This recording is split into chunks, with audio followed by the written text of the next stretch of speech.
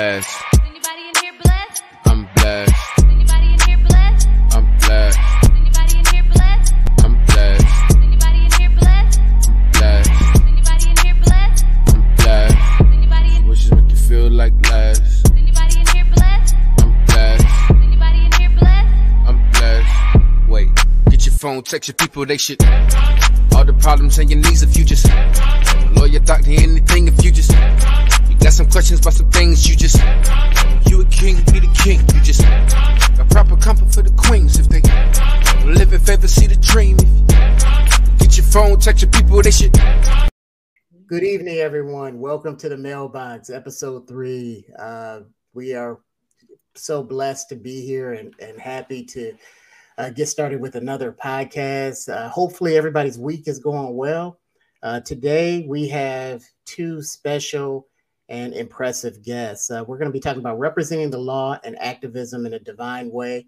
But more than anything, it's the last day of March, so we definitely wanted to celebrate Women's History Month. So I want to thank all the women out there, all the women who have helped us at A Few Good Mentors, and just all the women in general who have paved the way, for all of us, really. Especially want to thank my wife, Tamika, for all of her support. I want to thank my mother, who's no longer with us, but she's here with me. I want to thank my sisters, Joyce, Jackie, my daughter, Bria, my daughter-in-law, Lambe, and the two women who help bring this podcast to us each week. Asha and Cece, thank you guys so much for all the work that you do. We couldn't do it without you, and all of the volunteers and of A Few Good Mentors as well. Okay, so activism, law and activism in a divine way. I know everybody's wondering, what does that mean? So I want to bring in our two guests, Mr. John Clark and his daughter, Nefertara Clark. Welcome to the Mailbox. Thank you so much for having us. Good afternoon. Good afternoon. Good afternoon. Before we get started, I know everybody wants to know, who are you? Just a little bit something about you two. I'm so impressed by you, but can you tell us a little something about yourself? Oh, thank you. Do you want to start? You can start. Okay. So my name is Nefertara Clark, and this is my father, Attorney John M. Clark. He's my father, but he's also my boss. We're partners in law. So we are the attorneys at Clark & Clark Law Group. We have an office in Elberton, Georgia, which is where I'm from, Elbert County. My father hails from Oglethorpe County in Georgia. So we're in the northeast corner of Georgia.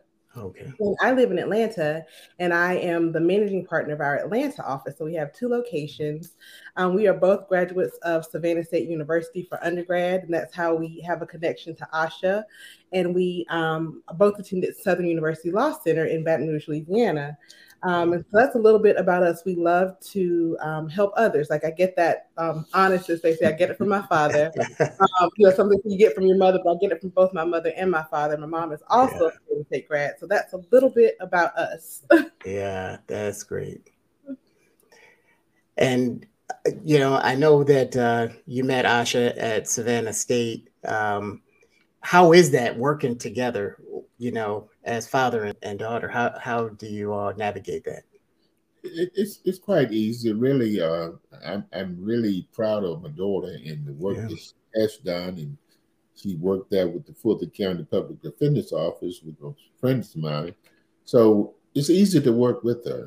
I always have been the type that want to see whomever I'm with do that very best. So I don't have a problem in stepping back and let someone else step up and make mistakes and then correct their own mistakes. And, I enjoy that. And, what better person you can work with when you have your daughter who's willing to work with you and take the lead. Yeah, that's amazing. I'm going to add one other thing to my father. As y'all can probably tell from our personalities, he's more laid back and calm. And I'm the more like outgoing, kind of high strung one of the group. So we balance each other. We definitely balance each other. So we have no problems working together. I often joke because my father's from the old school. And he believes in getting up and going to the office every single day. Meanwhile, my office is like a mile from my house, but most days I work from home because I have all the things that I need at my house that I have at the office. Wi-Fi, computer, printer, all those things. So we're different, but we are a lot alike, and we do balance each other when it comes to like trials and just the practice of law in general. Yeah. Yeah, I understand that, Mr. Clark. I'm old school too. I definitely, I definitely understand that. You know, and I've had to adjust to the new school because I like getting up, putting on a suit tie. Yeah. I just cannot get away from that. It's so now, believe it or not, I wear blue jeans, but I wear a tie with it. You know, I dress the blue jeans up. So right.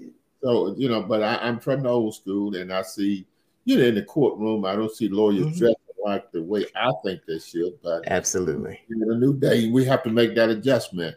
Yeah, I make that. Yeah, I definitely agree. Even school teachers, you know, if you go into the classroom now, they dress so differently from when I was in school, and people in business in general don't wear suits and shirts and ties anymore. So it is interesting in the change that's taking place. Very true. Very true. Since you're both lawyers, since I've been wanting to ask this question since we booked you for the podcast, I've been watching. It's National History Month, first of all, and we just went through the hearings for the Supreme Court justice, and I was so amazed. I'm always amazed by those hearings because I'm thinking the questions are so ridiculous, basically. And so, what, as attorneys, what is your opinion when you watch it? I'm sure you have a strong opinion about it. What is your opinion from watching the recent Supreme Court hearing? The thing, when I watch it, to listen to them navigate the questions, you have to navigate them to get where you want to be rather than where they want you to be. I mean, the person answering. Right, rather than answering the question. Mm-hmm. And I was really impressed by the judge, Brown Jackson. Judge Jackson, how she navigated the question and didn't answer the question as they wanted her to answer the question. Yeah. And I'm really impressed with it. She did a thorough job. She wasn't nailed down, but she gave credible answers. And that's another thing I liked about it. Her answers were very credible, which can be frustrating when lawyers can't nail, witnesses down. It's frustrating. And that's why we saw the reaction. Yeah. The reaction. And because she did such a superb job, I was really impressed with the job she did in navigating the question and not letting them pin her down. And she came out looking good. Yeah, absolutely. Absolutely. She definitely did. And if I could just add just something briefly. So her responses were phenomenal. The part that was frustrating or really irritating for me were the questions that were actually being asked. Yeah. Because, of course, we know, as lawyers, but also as lay people, because we have such a wealth of information at our fingertips on the internet. But to see that she's been confirmed like 2 or 3 times prior to this by many of the same, legislators and representatives, senators, and all who are on the committee already, it was a little frustrating. But then it was like you were pride, kind of like Senator Booker said when he had his opportunity to speak. Just pride in seeing how she did manage it, how she sat there almost stoic at times with a slight smile on her face, just listening to them bombard her with these questions that are not really intended to get to the root of any issue other than just trying to nitpick and make her look bad, essentially. Yeah. Essentially, I think that was a goal, or they were trying to achieve, is to discredit her in some way. And she really handled herself superbly. I was really impressed by her. I hope it's a fast confirmation, and I think she's going to do a great job. Yeah, we do too. Yeah, we are impressed by her. We really are. I'm really impressed. Yeah. So for both of you all, what does Women's History Month mean to you? We have so many commemorative months throughout the year, and for you all, what does that mean to you to have for National Women's History Month? Well, first of all, that is something that we should celebrate, daily. Yes. It tells me that we are at the point where we should respect the birth of a nation, the birth of a people, the birth of the civilization. We should respect women all the time, and certainly to set aside a month to really catapult women into the limelight. It's just great. I Yeah. really think it's a great thing to have, and we see so many things that our women are discredited, and other things that are happening. To have seen what we saw at the Supreme Court at the highest level with Black female, it was just a blessing, certainly. And you know how they say empower women. Yeah. And so and another one that comes to mind is just like we say Black history is American history, but so Yes. it's human history, it's American history. And I know we have International Women's Day, but it's so much that women, no discredit to men, because we couldn't do it without y'all either. Right. The women are the backbone for so many things. For every, influential man, powerful man that you see, there's a woman there who is like, encouraging him, and, all the things that women do for men and for society. And so it was great to see, as we turn back around to the confirmation or to the hearing, but it was great to see that during Women's History Month. Yeah. It was just good to see women being acknowledged for the hard work that they/we, put into everything that we do. So it's, a phenomenal month and a phenomenal time. Yeah. Yeah. You're right. I thought it was great for the hearings to take place during National Women's History Month. Right. I think that was a great thing for that. I agree with you, Mr. Clark. It should be every day. We should be honoring women. Our organization, A Few Good Mentors, really was birthed out of a need for men to step up to the plate and do more, And so we need to step up. I yeah. agree. Yeah. And so what inspired you to study law? I'll let you go for. Well, I'll tell his story, which is actually a bit of a story that's in the book. And so, my father grew up in rural Georgia, no electricity, no TV, and like the vision came to him like from God. It had to be from God, because to be a lawyer, because he'd never seen one on TV. This was before he knew of Perry Mason or Matlock or any of those lawyers, before he knew of a lawyer. But the Lord told him that he was going to be a lawyer. That's what inspired and propelled him. I was a little bit different. I wanted to be a doctor. That's what I used to say. I wanted to be a doctor and a lawyer. I'd go back and forth. But when I got to like 10th grade chemistry and I had to like study really hard to like do well in the class, it's like being a doctor is not for me. But I still was undeclared for like my first year at Savannah State. Then I decided, hey, what better way can I help people but than by being a lawyer? And so that kind of was my long way to like becoming a lawyer. It wasn't what I always said I wanted to do, but it's what God purposed me to do. Absolutely, He absolutely purposed me to do it. And that's for me. What happened, and people don't realize what happened to me when I was a kid growing up on a farm. I wanted to be a boxer. My brother, we boxed. My father, I knew all the boxers, from Joe Lewis to Jersey Walcott to Jack Johnson. We knew all of them, and we practiced. That's something we did. And so being a lawyer, just like my daughter said, we didn't have television. We had to walk maybe 3 miles to watch television. Sometimes my dad would take us and drop us off. And on Friday nights, he would take us. So we would watch, I think, Gunsmoke. Oh, yeah. Yeah, and then we would watch boxing on Friday night. There was boxing on Friday night.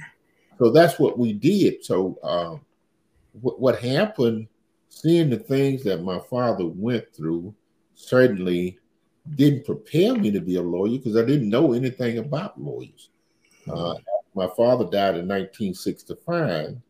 We moved off the farm because I was the oldest son. We moved off the farm into Athens. And it was in 1966 when the Spirit just came on me to be a lawyer. I had never met a lawyer. I didn't look at television, because what happened when we moved off the farm, being the oldest in the house, I had a job. I worked at night. And when I got off work there at the university campus, I worked at the let me see, was Snelling Hall, Brumby Hall. I worked there and washed dishes, pots and pans. So I would walk home. So when I got home, I would study. So I didn't watch television. So it came to me to be a lawyer. And I shared it with my mother. I told my mother I was going to be a lawyer. I didn't tell anyone else. I didn't tell my classmates. I didn't tell my brothers, my sisters. It was just a secret between myself and my mother. Wow. And that's how it started, and it stayed with me. And one thing I knew after my daddy died, when my sister went to Payne College, so we had to use whatever resources we had from selling the land we had to help her through Payne. So I knew going in the military, they had the GI Bill. So that was my plan. I said, well, Lord bless me. I always prayed every night. Two things I said, and I don't think I said it in the book. I said two things. I asked God after I said the Lord's Prayer. I said, Lord, bless me to finish high school and bless me to go in the Army. I knew going in the Army, I would be able to save the money I needed and I would get the GI Bill. So he blessed me to do that. He blessed me to go in the Army and not to go to Vietnam, which I was supposed to go. Got out of Vietnam. That was God's intervention. Yeah.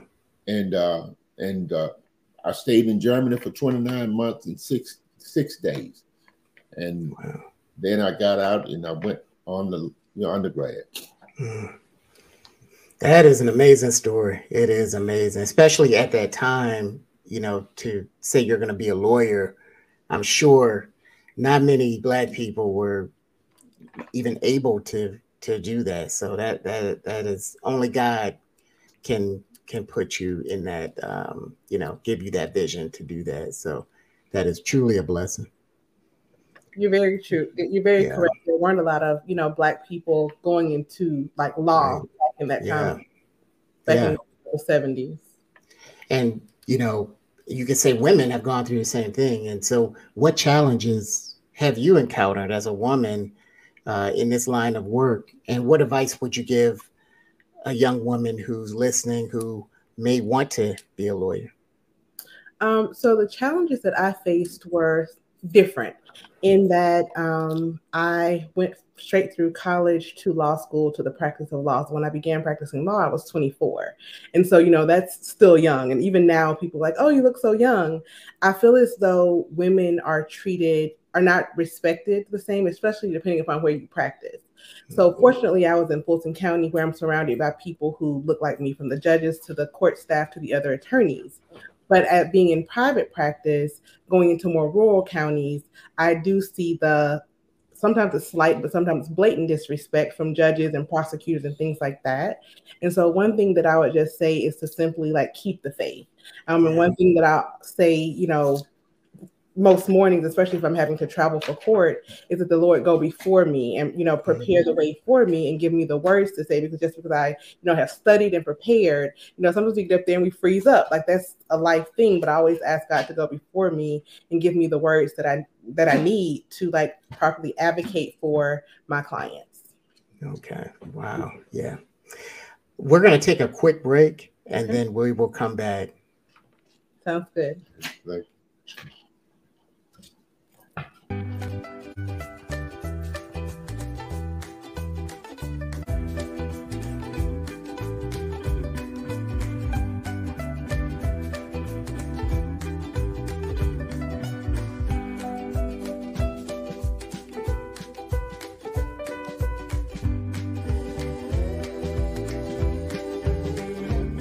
Sure is a great day for a great day. A Few Good Mentors is asking for your help, asking for you to roll up your sleeves and join us to help young men become strong men. Let us be reminded that it takes a village. Let us be reminded that we are the village. You would be surprised at how you spending time with someone can impact their lives in a great way. We ask you today to be the change and join A Few Good Mentors as we continue our journey, changing the world by focusing on our youth. Please visit our website at www.afgmentoring.net or follow us on social media, AFG Mentoring. We thank you so much. God bless.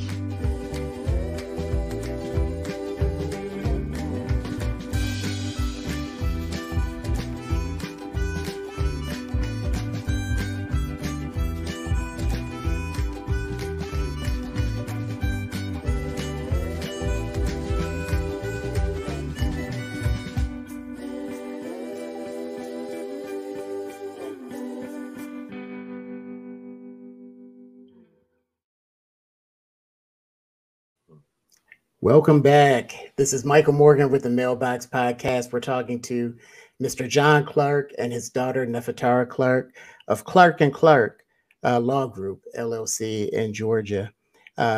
Before the break, we were talking about being a lawyer and some of the challenges associated with that. In your opinion, what's the outlook for the future in regards to workplace diversity and equality in law firms? How does it look for the future when it comes to those issues? From my standpoint, we have to do a lot of work to make sure there's diversity in the workplace. But one thing that we have to do is not be afraid to step out and challenge the system. And I'm really pleased to see a lot of lawyers in Georgia running for judgeship this year. So that's the challenge we have ahead of us. We got to be bold, and we can't be afraid, whether we're working in large law firms or we're in solo practice. That's what we have to do. And that's why I encourage young lawyers to do, especially African-American lawyers, be bold, be proudful. Don't be afraid, and be respectful. When you go into courtrooms, especially these rural areas, always be respectful, but stand your ground. Yeah, that's a good point. Yeah. And what I would add to that is like what we're seeing a lot of on the forefront of firms and corporations is diversity and inclusion officers. So they now have positions for that. And I think with those things, we are going to see more diversity and inclusion in law firms, large and small. When we say small, like we're essentially like a small firm. There are some firms that are 20 or so attorneys that don't have any people of color. When I say people of color, that's Black people, brown people, like Hispanics, Indians, Native American Indians, or Indians from India. They just don't have any color across like their 20 lawyer firm. And so with the push for diversity and inclusion, and just a lot of what we've seen starting in 2020, when we were like captive audiences for all that was going on in the world, right, that corporations and companies know that it is imperative that there be diversity and inclusion in all aspects of the workforce, from law firms, to corporate Fortune 500 companies and things of that sort. Yeah, that's a good point. Now, do you think that based on the Black Lives Matter movement that really aims to fight racism across the globe, do you think that has helped inclusion and diversity in law firms, or do you think Black Lives Movement has not had an impact at all on new lawyers? Well, I really see maybe a semi backlash from it in the rural areas, because they will flip the script on us and use that as a negative, and that's what I see. In rural areas, you have to stand your ground, be respectful, don't ever be demeaning, and you really control the whole scenario when you do that.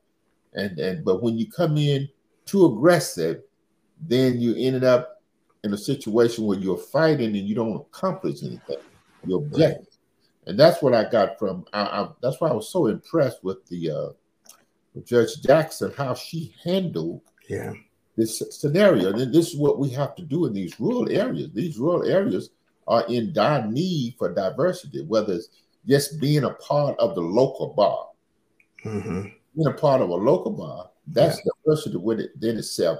Being in the courtroom, it really adds a dynamic. I can walk into a courtroom, even though I'm not trying the case, and because I go in, I shake everybody's hand. He does. And I, That's good. Walks down the aisle, shaking hands. With people. That's great. That and is great. and so what I do, I change the whole mindset. Even the jurors, I may go into a courtroom and the prisoners are sitting down in shackles. I may have a client there. I go talk to him or talk to her, and I shake everybody's hand before COVID. Mhm. So I changed the whole dynamic. I sensitize the judges, and I really humanize the prisoners or those who are in jail. And so and that's why we need diversity in circuits, just being there in those rural areas. Yeah, yeah, and beyond diversity, you have good manners. You have you're respectful to other people, and that is something that is kind of missing in our society today. And that's why I'm really so impressed with both of you. And it made me think about the fact that you're both Christians. You're both you're active in your faith. How has that also impacted your profession as being a lawyer, or does it at all play a part in it? Well, it's as far as my practice, I couldn't practice except for my faith. I couldn't do it. I really couldn't deal with the things that I've had to face sitting, picking a jury. And when this lady, and I'll just share this with you, I didn't share it in the book. I was striking a jury in a county west of here, and she made the comment, "I don't believe in interracial marriage," and she just went through a litany of things. But I didn't change my expression. I smiled and I kept answering the question. And so, but it's my faith that carries me, causes me not to respond in a negative way. And that's what and I tell young lawyers in these rural areas, they must work on that relationship with God because it's tough. Yeah, yeah, absolutely. And really all professions, you really have to work on that and be composed. We've seen that over the weekend at the Oscars, how losing your composure can cause major issues, right? And so above all else, you gotta maintain your composure. And for all our viewers out there, if you have any questions for Attorney John Clark or Nefertar Clark, please send those in. There was a comment saying it's so good to see a father and daughter lawyer team from my wife. She sent in a message, so we thank her for that. And we are so impressed with you, so impressed with the book. We didn't even get to that yet, but I really want to dive into the book, Daddy, Tell Me a Story. And how did you come up with the idea for the book? And if you wouldn't mind talking about that a little bit. Sure. So during the pandemic, courts didn't know what to do. Like they didn't know what to do. So like court was shut down for a month, like no virtual court. They didn't know what to do. Yeah. And so I had the opportunity to spend more time with my parents than I had I left home at 17. And so and I didn't ever live back permanently with them from college to law school, then living on my own. And so to have all of that additional time with them, we had conversations, we had game nights, we had a lot of different fun things and things to talk about. And one night we were, my father's always said that he wanted his life story written, but he never had an opportunity to get it done, and it just never got done. And so one night we were talking about, well, what would, a book about your life be entitled? So we were tossing things back and forth. And then my mom was like, well, Tara, do you remember what you said? My family calls me Tara. And so do you remember what you said to your father when y'all ride along in the car? And I thought for a second, I'd say, Daddy, tell me a story. So as a child, I loved to read. I was an avid reader, but I also loved for my father to tell me stories about his childhood and his upbringing. So much so that when it got dark or when I tired of reading, I'd say, Daddy, tell me a story. Tell me a story. That was my constant refrain, tell me a story. And so from that point, so he would tell me stories, but there were times when he didn't want to tell me stories. He said, you tell me a story. I think that was setting me up for this. So I took stories that my father shared with me over the course of, when I was, 4 or 5 up until I was 13 or so. And I consolidated them for the book and added practical life application so that, it would be something for the readers to read about, not only his stories, but how they apply to everyday life. That is great. Yeah. Thank you. And I'll hold up a copy of it. Yes, there you go. There you go. This Volkswagen is actually a Volkswagen that he owns, and he actually still works, still drives, and he still, drives it. And so this is kind of like us in the car and all of those sorts of things. So that's how we got the book title and the cover for the book. Okay, great. And the book is broken up into 3 parts. Can you tell us about that? Yes. Those 3 parts. So the book is broken up into 3 parts, and the parts are sowing, growing, and reaping. So we said, you reap what you sow. So in the first part, we're talking about, his early life, growing up on the farm, and his family, and deaths of his sister, as well as his father, who were like 2 of the first deaths he experienced in life. And then we have the growing part, which is talking about him coming into his own, developing and becoming a man. Okay. And then finally we have the reaping portion, where we talk about some cases that he's tried, and federal law that has been impacted and changed because of the legal work that he has done. A death threat on his life, which is something that's very impactful for me. So there's actually a chapter in the sowing growing part where I talk about my reaction and my experience and feelings as it relates to the death threat. And in that final portion, like we said, it's called reaping. And so it talks about choosing a successor, because he's also, 22-year president of NAACP, right, the local branch. So he's been president of the local branch for a very, very, very long time. And then, stepped down and is mentoring another young man who has stepped in, to take on that role. Okay. And it also shares in the very last chapter, hopes for the future, and also encouraging others to write and tell their own stories, because oral tradition or oral storytelling traditions started before we had pens and papers and quills, ink, and that sort of thing. And now we can actually compose a book on our smartphone or on our iPad. And it's, just great to be able to encourage others. And also another thing is that 100% of the proceeds of Daddy Tell Me a Story benefits our family's foundation, because we've been giving scholarships to students attending Savannah State University and Southern University Law Center for the past 6 or 7 years. Okay. And we started our foundation about 3 or 4 years ago. And so now we give those proceeds through the foundation, because I was fortunate to, go through not only undergrad, but college without any student loans. And it makes a difference when you are a full, an adult working and not have to pay student loans, and all you have to pay are your bill, your regular, house, your mortgage, if you have a car note, things like that, but no student loans. Because I have friends who are, not only lawyers, but doctors who have it's a mortgage payment for their student loans, $1,000-$2,000 for student loans. That's a burden on your back that is very hard to get from under. Absolutely. It definitely is. The proceeds of the book to help others. Okay, proceeds of the book. So please, everybody, go out and purchase a copy of the book. We're going to post it we're going to have it in my newsletter, as well as on our social media platforms as well, for encouraging people to buy it. Do you mind if I call you Tara? We're family now. So Tara is a handful, and even so I can tell how people know me, because when I went to middle school, my dad said, "Oh, people need to call you Nefertara. That's your full name." So people I went to high school with call me Nefertara, but in law school they call me Tara because they became like family. Right. Then my adult friends call me Neff. So I have 3 different names. People call me. They're like, even Tara's too long. Okay, so, Neff. Okay, Neff. Okay. Sorry, Neff. Either one is fine. Okay, we're going to take another quick break, and we will come back, and we're going to talk about legacy when we return. Sounds like a plan.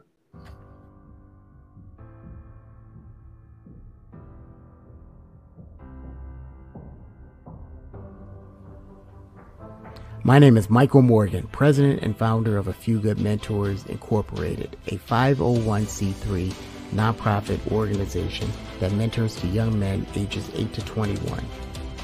If you're looking for a mentor, or if you want to be a mentor, you can contact us a variety of ways through Instagram, Twitter, or Facebook. You can also call us at 571-989-2599. The statistics are staggering. Right now, 63% of youth suicides are from fatherless homes, and 90% of all homeless and runaway children are from fatherless homes. At AFGM, we believe every young male can benefit from a mentor to help navigate through life. Former President Barack Obama once said, "Change will not come if we wait for some other person or some other time.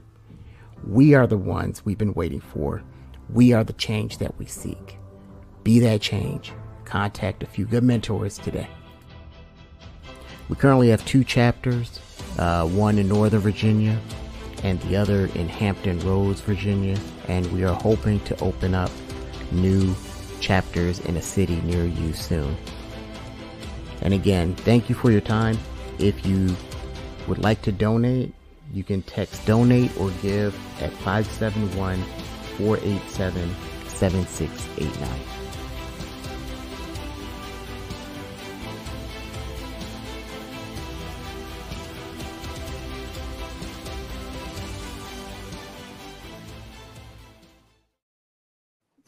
Okay, welcome back. This is Michael Morgan. We're talking to Mr. John Clark and my friend Tara Clark of Clark and Clark Law Group in Georgia. And before break, we were talking, I mentioned something about legacy. And the question I have is, what does it mean to preserve your legacy? And I know, Mr. Clark, you're really big on mentoring as well. To me, mentoring is preserving your legacy, but what are your thoughts on legacy? I've always been the type person who believed in passing on what I have. The intellect, whatever knowledge that I have, I want to pass it on because that is the only way we can bring about lasting change. And certainly, I've done that as long as I've known, because I've always reached out to people trying to pass on to them the knowledge that I have, or finances if I can help them do things that will improve our communities, uplift our community. That's what it means to me, because if we don't build a legacy, then our communities will die. Yeah. And that's what I see happening in our communities. We have to build a legacy, and we have to help finance it. I can't beg others to give when I don't give. That's one thing I believe in. I believe in taking what I have, using it to help others. Before I go beg others to do it, then I take what God blesses me with, what He blesses me with, to share with others, and be able to set up a foundation. That was something I wanted to do, and God blessed me to live to be able to do it. Yeah. With my daughter being able to set it up, she has the skills and ability to do it. It has truly been a blessing, knowing that what God has blessed me with, I will be able to share that even after I'm gone from the scene. Yeah. And just piggyback on what my dad said. One thing that he said, actually during, we have a radio show called Words of Wisdom, God, Law, and Politics each Sunday night.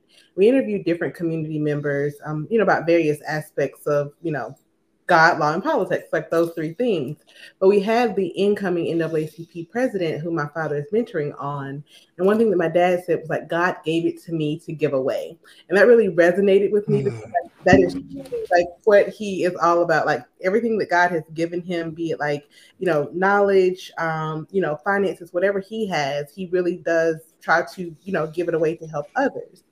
But to also talk about legacy, legacy is not just what we leave behind for others to know that we were here, but it's what we leave behind for others to build upon.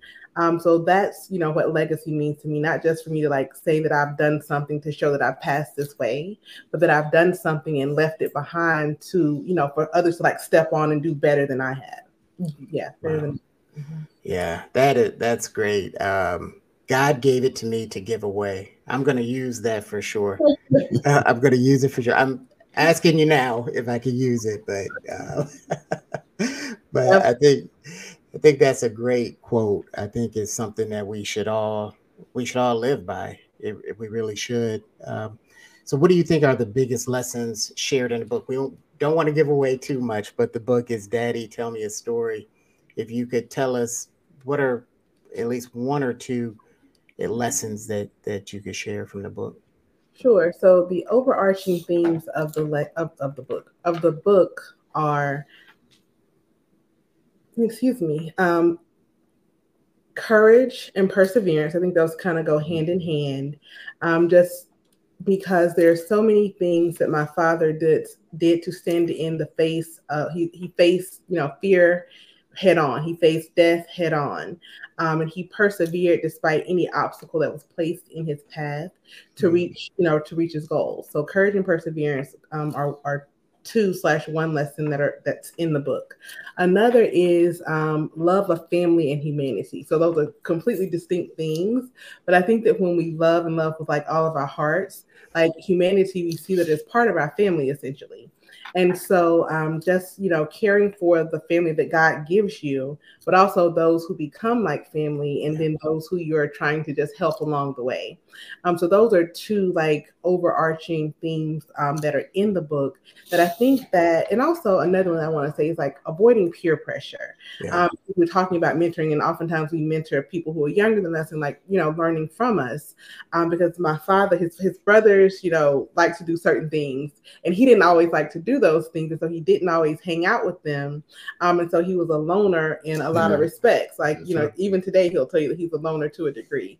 Yeah. And so, peer pressure and not giving in to those who want you to do things that aren't right.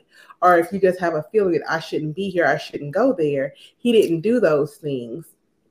And even I'll just share one story where he was out playing basketball in law school with like his friends. They go play basketball each Saturday morning when the weather was nice. And, they were playing with some other people who were, a worker who worked at the school. And they were playing, and the guy became upset with my father and punched him. Now, my father's friends wanted to fight, like they were ready to fight, and he was the one who had been like assaulted, but he had to like hold them back so that they wouldn't try to fight on his behalf, because he knew had they begun fighting, like that person might have had a gun or a knife, someone could have been killed and they could have ended up in jail. And so just, that sort of situation where cooler heads have to prevail. Yeah. You can't always, kind of like Will Smith, you can't always do what you feel like doing or what you want to do. Like you have to like rein it in sometimes. Yeah. And so that is a story that, I often say that this book is for, middle school children all the way up to like people who are 90 plus, because it talks about peer pressure and, standing tall. And even if you have to stand alone, it talks about, for younger people, like finding your way in your career path. And then even for, for any of us who are Christians, but for older people, especially because my father has, lived through several cancers.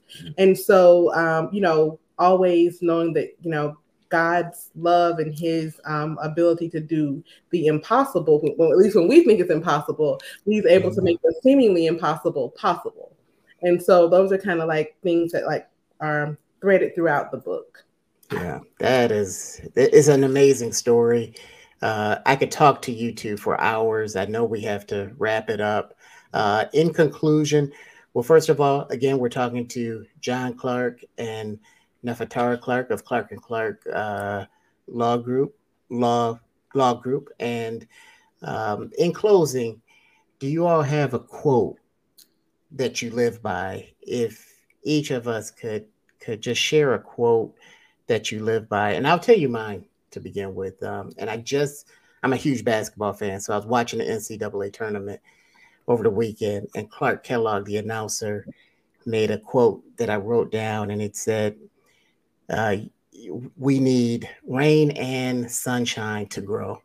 And I thought that is great, because sometimes we just want to think about the good times, and not those bad times is where you need growth as well. That rainy time, that period of when things aren't going well for you. So do you two have a quote or something that you live by? Okay, I'm gonna try to. Can I share three? Yeah. So the first one that I'll be the change that you want to see in the world, which is a Mahatma. Yes, one of my favorites. Another one that I really like is like the signature of one of my emails, which is Galatians 5:13, which talks about God gave us freedom, but He didn't give us that freedom to like indulge ourselves, but so that we could be help others, essentially, so that we could, you know, love others, help others, and serve others. And so I'm paraphrasing it, but it's Galatians 5:13. Okay. And then the other one is for you were created. It's another Bible verse, and it's slipping my mind, but it's about being created. God created the works that He plans for us to do in advance, just for us. And so there's like three that kind of like guide my life and guide how I, make decisions about my future, as well as, how I interact with others. Okay. Wow. That's good. I like that. One thing that I guess it sticks with me, and once I read it in the scripture, I am an avid reader of God's word. I study it. And that's what I pattern my life after the word.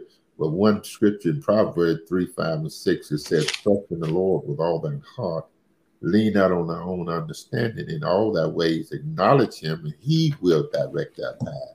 And as I looked at that scripture, that's what God has done for me, even before I knew that.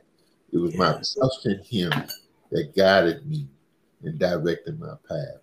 Yeah. From hurt, harm, and danger. And when I read that scripture, that was me. So that's my scripture. That's what I live by, and I have lived by. Yeah. That is amazing. Go ahead. The scripture for the other one, I had to look it up. It's Ephesians 2:10. For we are God's handiwork, created in Christ Jesus to do good works, which God prepared in advance for us to do. So that's how that actually officially reads. Okay. Okay. I appreciate it. And can you all send that to me so we can share that with a few good mentors and our other viewers? That'd be fantastic. Absolutely. I'll be sure to email them. We are so blessed. I could talk to you all for the next 8 hours. And please, and here's an invite now to come back again so that we can talk some more, maybe about God and politics. I like that title. A lot of people don't want to talk about those two things together, right? But I really have appreciated the time today. And again, please, everyone go out and get a copy of Daddy Tell Me a Story. If you need legal advice, if you're in Georgia, are you just licensed in Georgia? Just in Georgia, but just in DC in a few weeks. Okay. That's good. Okay. All right. Okay. So we are so grateful and thankful to have you. We're thankful for our viewers. Again, please, everyone, check out Nefertari Clark and John Clark and their book. They have a radio show, authors, speakers, attorneys. They're doing it all. And so we are so grateful to have them on tonight. Thank you for having us. And the book is available at nefertariclark.com. So nefertariclark.com. So thank you all. So thank you so much for having us. We truly appreciate it and looking forward to future events of A Few Good Mentors that we can take. Yes, because we may be coming down there soon. So we're looking forward to that. Let us know. Okay. Thank you, everyone. And we will see you next time on the Mailbox. Thank you. Bye-bye. Anybody in here blessed? I'm blessed. Anybody in here blessed? Blessed. Anybody in here blessed? I'm blessed. Anybody in Wishes make you feel like last. Anybody in here blessed? I'm blessed. Anybody in here blessed? I'm blessed. Wait, get your phone, text your people, they should.